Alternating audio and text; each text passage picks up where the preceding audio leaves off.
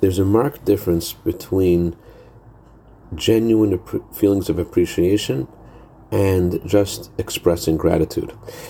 Chassidut demands absolute truth, to not only show appreciation, not only show gratitude, but to really be there.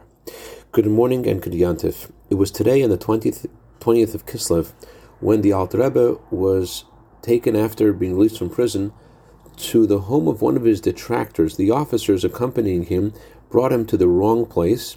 Instead of being brought to the home of one of his followers, they brought him to the home of a very religious man, but a very insolent man, and the man spent several hours ridiculing the Rebbe and tormenting him with chutzpah and questions that spoke of sheer arrogance. And the Rebbe patiently responded to him for those hours until his followers discovered the mistake and they rescued him from this unfortunate incident.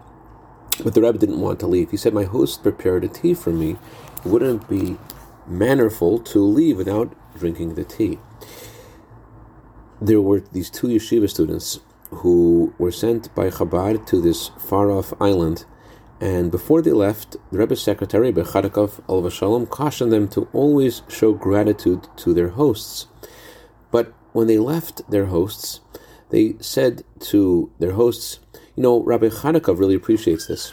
They got the words right, but they didn't really get the message. I'd like to dedicate a minute of Torah today to the neshama of Reb Pesach Ephraim ben Reb Eliezer. The anniversary of passing is today. May his neshama have an aliyah, he be good to better on behalf of his family for all good. V'seich Klal Yisrael. Also like to dedicate this to Vadim and Dayan Gurayev in honor of their brand new baby soldier in the army of Hashem.